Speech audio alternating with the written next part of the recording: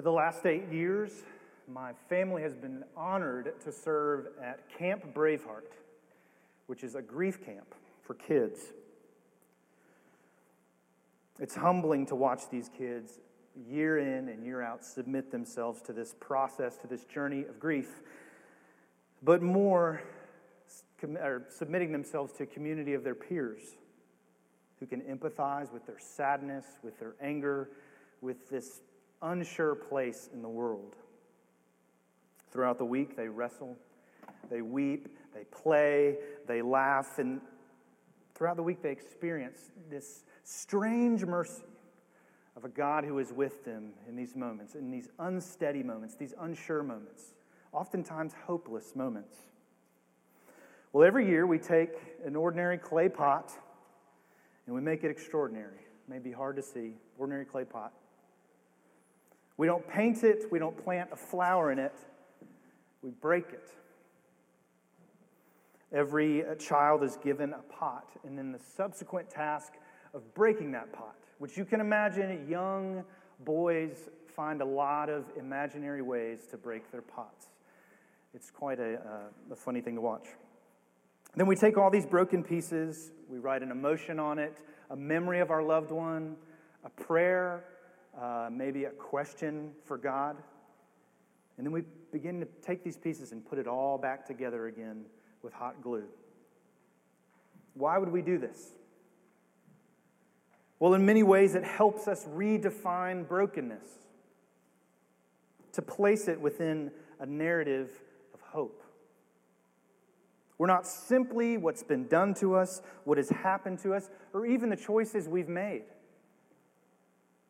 Our lives can be repaired, and God has not forfeited His presence or His promise to do that work.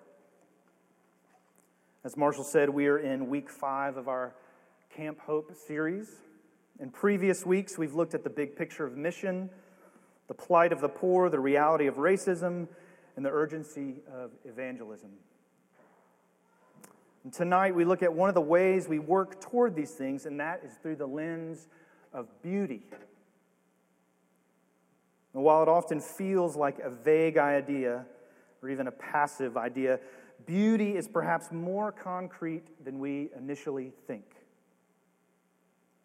It is not merely reserved for our preferences, the things we like or think that are beautiful, but I believe is a holy and communal endeavor that favors God's kingdom.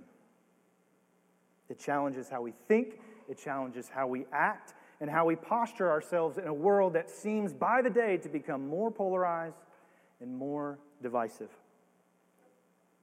Willie James Jennings, in a book called The Christian Imagination, writes about his mother and father, Mary and Ivory, which are wonderful names. Talks about their devotion to Jesus in this way. Woven into the fabric of their lives was the God-man Jesus, who rather than simply serving as an indicator of their orthodoxy, became the very shape of their stories. The stories of Jesus and Israel were so tightly woven into the stories my parents told of themselves. I was never able to separate biblical hopes from their real hopes. They knew the Bible, but far more important, they knew the world through the Bible. How do you know the world? How do you see the world? It's difficult for us not to have cynical eyes.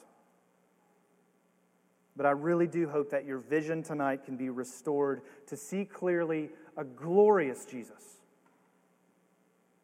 who hears your groans, your specific groans, but who hears the groans of all creation and who is working toward beautiful ends. We're going to be in Luke 9 tonight, a familiar story, I imagine. It's known as the Transfiguration. I'm going to read the passage here, and we'll dive in. Luke 9, beginning at 28. Now, about 8 days after these sayings, Jesus took with him Peter and John and James and went up on the mountain to pray. And as he was praying, the appearance of his face was altered, and his clothing became dazzling white. And behold, 2 men were talking with him, Moses and Elijah, who appeared in glory and spoke of his departure, which he was about to accomplish at Jerusalem. Now Peter and all those who were with him were heavy with sleep, but when they became fully awake, they saw his glory and the 2 men who stood with him. And as the men were parting from him, Peter said to Jesus, "Master, it is good that we are here. Let us make 3 tents, one for you and one for Moses and one for Elijah," not knowing what he said. And as he was saying these things, a cloud came and overshadowed them, and they were afraid as they entered the cloud. And a voice came out of the cloud saying, "This is my Son, my chosen one. Listen to him." And when the voice had spoken, Jesus was found alone, and they kept silent and told no one in those days anything of what they had seen. The word of the Lord. Thanks be to God. Well, beauty is a value in our church. And when you go to our website on the internet, part of our values description says this: we were made for glory, to behold it, to enjoy it, and long for something more because of it. Well, it's clear in this passage that Peter, James, and John behold the glory of Jesus. It's a bizarre encounter, one that features kind of some Hall of Famers, Moses, Elijah, Jesus. But I think it gives us a picture of what God is doing, how he's working. This grander redemptive narrative that God has started all the way back in Genesis. So we're talking about, in this moment, kind of looking at the past, the present, and the future of God's people. I'm going to break it down in 2 ways, 2 points. But each point will have about 10 subpoints. So hang with me. I'm just kidding. It's not true. Who is this guy? The first one is a better deliverance. The second one is a beautiful hope. A better deliverance, a beautiful hope. First, a better deliverance. Before we look at this passage, it's helpful to widen the shot here and look a little bit at what Luke is doing more broadly in this gospel. Luke is concerned with this idea of fulfillment. More specifically, with the fulfillment of this Old Testament longing for deliverance. The people wondering, God, you say you're going to deliver us. What is that going to look like? And then Jesus coming onto the scene and kind of shaking things up.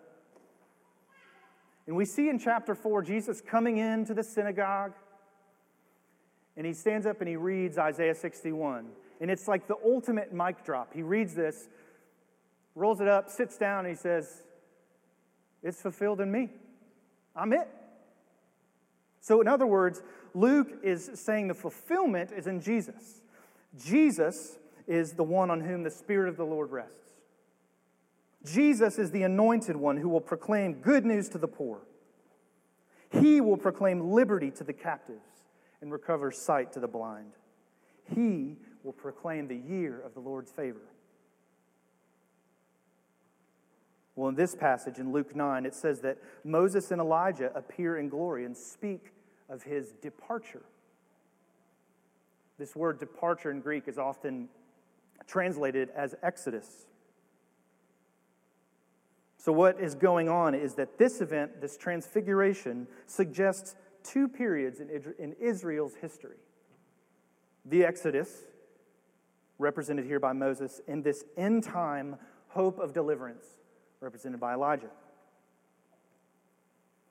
Well, elsewhere in the Old Testament, in Deuteronomy 18, God speaks of a prophet like Moses who he will raise up and to whom the people will listen. So here we have Jesus, the better prophet, speaking better words and leading his people in a better exodus. Jesus is doing something far greater. Now, when we consider the story of the Exodus, this is important. God delivering his people was not simply for their sake. The Exodus, grounds their obedience. So God, in his mercy and his holiness, delivers his people from bondage from Egypt, a deliverance that was to be remembered. You see that throughout the Old Testament. God calling his people to remember what I've done, remember what I've done. So there's remembrance, but there's also application to apply their deliverance. So the Exodus functions as a lens for understanding the requirements of societal flourishing in a broken world by generating a special concern among his people for the needy and the marginalized. So God's people were to be, what I've read before, a display people. They were to show the goodness of God, not just for themselves, but for the whole world. So when we think about this idea of beauty, of how God is working, it is not just for us to just save our individual souls and to get to heaven. There is concern here with a wider understanding of redemption, a redemption of all creation. What is Jesus' departure?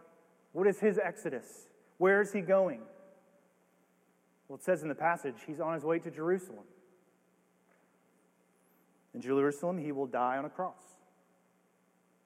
But this departure does not stop there. His departure concerns his death, his resurrection, and his ascension. Make that clear. But here the disciples are just getting a glimpse of this glory because Jesus' work is not done. Later, a voice comes out of the cloud saying, "This is my son, my chosen one. Listen to him." Listen to him. Follow him. Peter had just before declared Jesus as the Christ. When people were wondering, "Are you Elijah?" Peter says, "No, you are the Christ." But this same Christ then says, "If anyone would come after me, let him deny himself and take up his cross daily and follow me." Where are we following him to? Where are the disciples going? They're going to Jerusalem. Jesus will die on a cross. He will be broken for them. And that's the call. Peter later writes in 1 Peter 4, his letter, "Rejoice insofar as you share Christ's sufferings, that you may also rejoice and be glad when his glory is revealed. If you are insulted for the name of Christ, you are blessed because the Spirit of glory and of God rests upon you." So even as we follow Jesus, as we share in his sufferings, there's also this spirit of rejoicing. There's this spirit of rest that is sure for God's people. Jesus is the better deliverer. Part 2. A beautiful hope. I have a friend named Alan who, whenever he begins a new book, he reads the last page. That's the first thing he does. It's really strange, I know. Maybe you do that, but it's a good kind of strange. But he does that because he wants to see how the author gets there. So he reads this last page, maybe a spoiler, maybe not, and he likes to just see just this process of how he gets there. He's an author himself, so maybe he's learning as he goes. But what's happening here in this passage is Jesus is showing his disciples a little picture of the end. They don't really know how he's going to get there, what that even means at this point. But there's concern of a future fulfillment. They don't understand what they're experiencing. But later, Peter makes sense of this event. So I just referenced one of Peter's letters in 1 Peter. Well, in 2 Peter, he talks about this event in 2 Peter 1. And this is how he frames it. "For we did not follow cleverly devised myths when we made known to you the power and coming of our Lord Jesus Christ, but we were eyewitnesses of his majesty. For when he received honor and glory from God the Father, And the voice was borne to him by the majestic glory. This is my beloved Son, with whom I am well pleased. We ourselves heard this very voice borne from heaven, for we were with him on the holy mountain. And we have the prophetic word more fully confirmed, to which you will do well to pay attention, as to a lamp shining in a dark place, until the day dawns and the morning star rises in your hearts. His resurrection made sense of this. It was and is Christ's conquering of death that sets all creation in the direction of all things new. And we have the benefit of being on this side of the resurrection, beholding the glory of Jesus and making sense of it, of submitting our imaginations to it.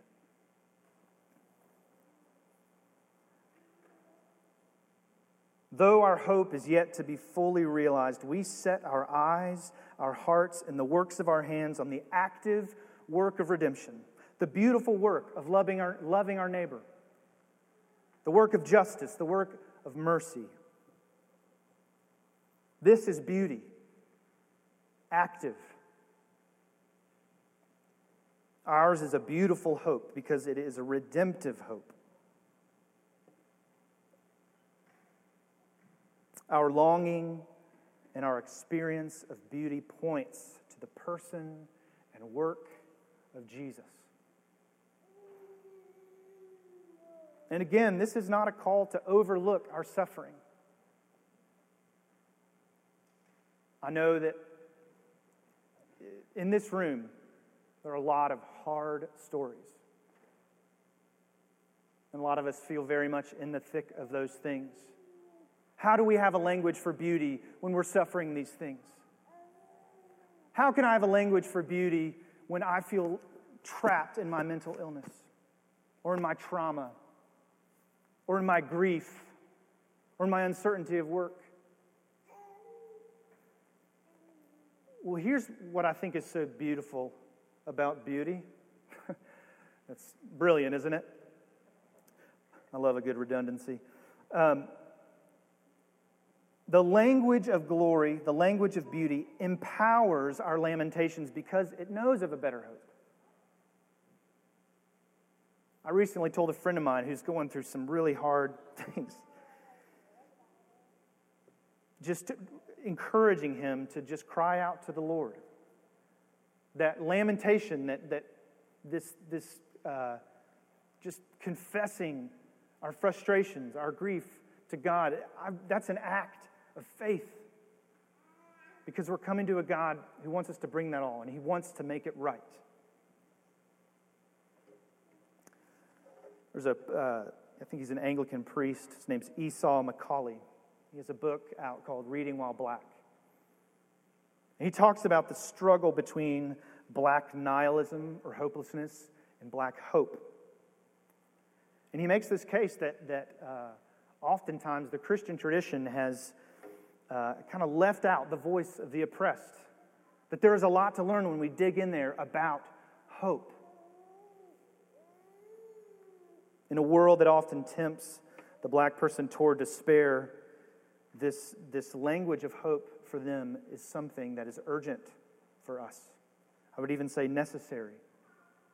And I would urge you to spend a little more time reading those voices, listening to those musicians, looking out at those painters and those photographers, those poets.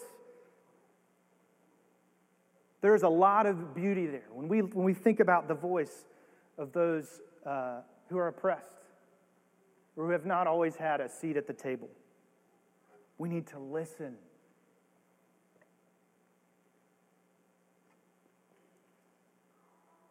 Consider those in your life who push against Christianity, who are kind of like, not for me.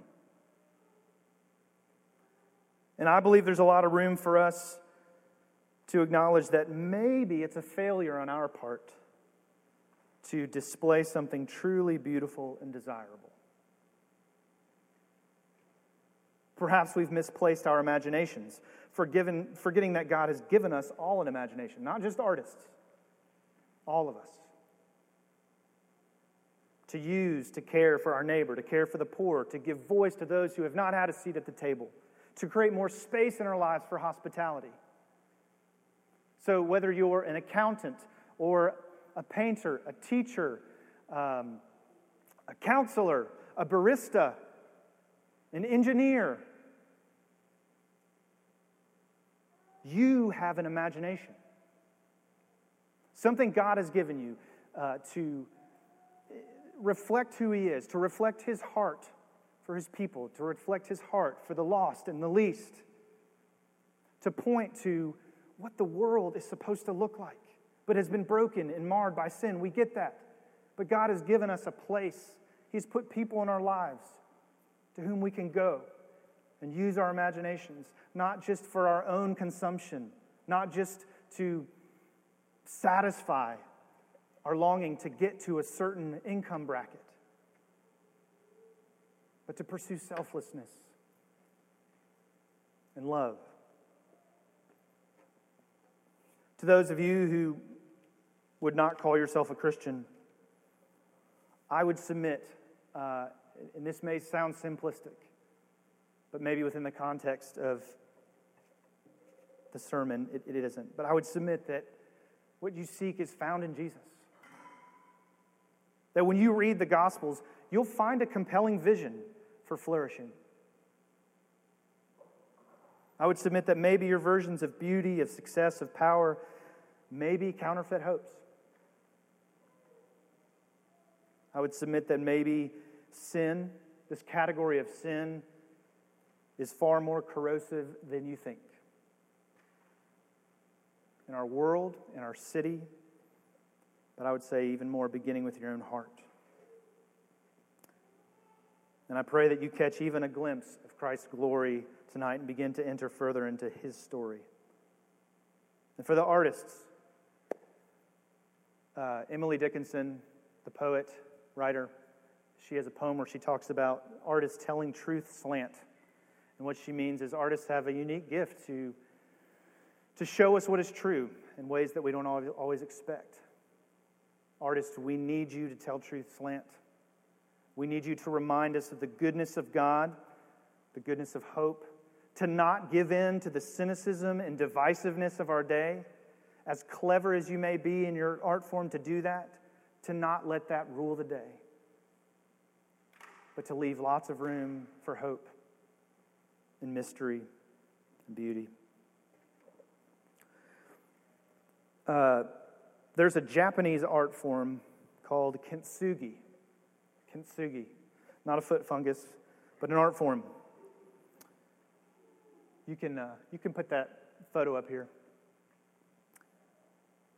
Kintsugi concerns the repairing of broken pottery.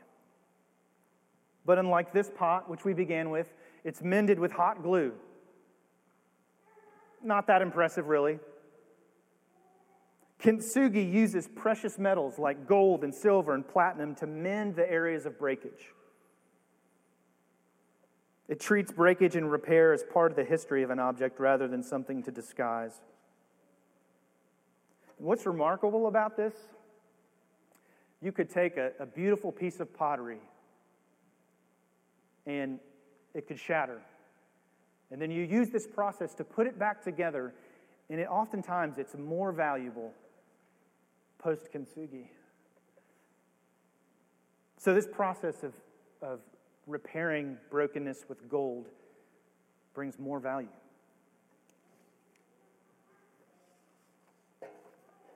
Beauty brings things to light, not disguising brokenness, but exposing it to the glory and beauty of Jesus. He comes and mends our pieces with Himself, which results in us having infinite worth. This is what Scripture understands as being united with Christ, or union with Christ. Throughout Scripture, you'll see terms like, we've been crucified with Christ, we've been buried with Christ, we've been raised with Christ. We are even seated with Christ in the heavenly places. There's a pastor named Rankin Wilborn who talks about these kind of buried with these with phrases.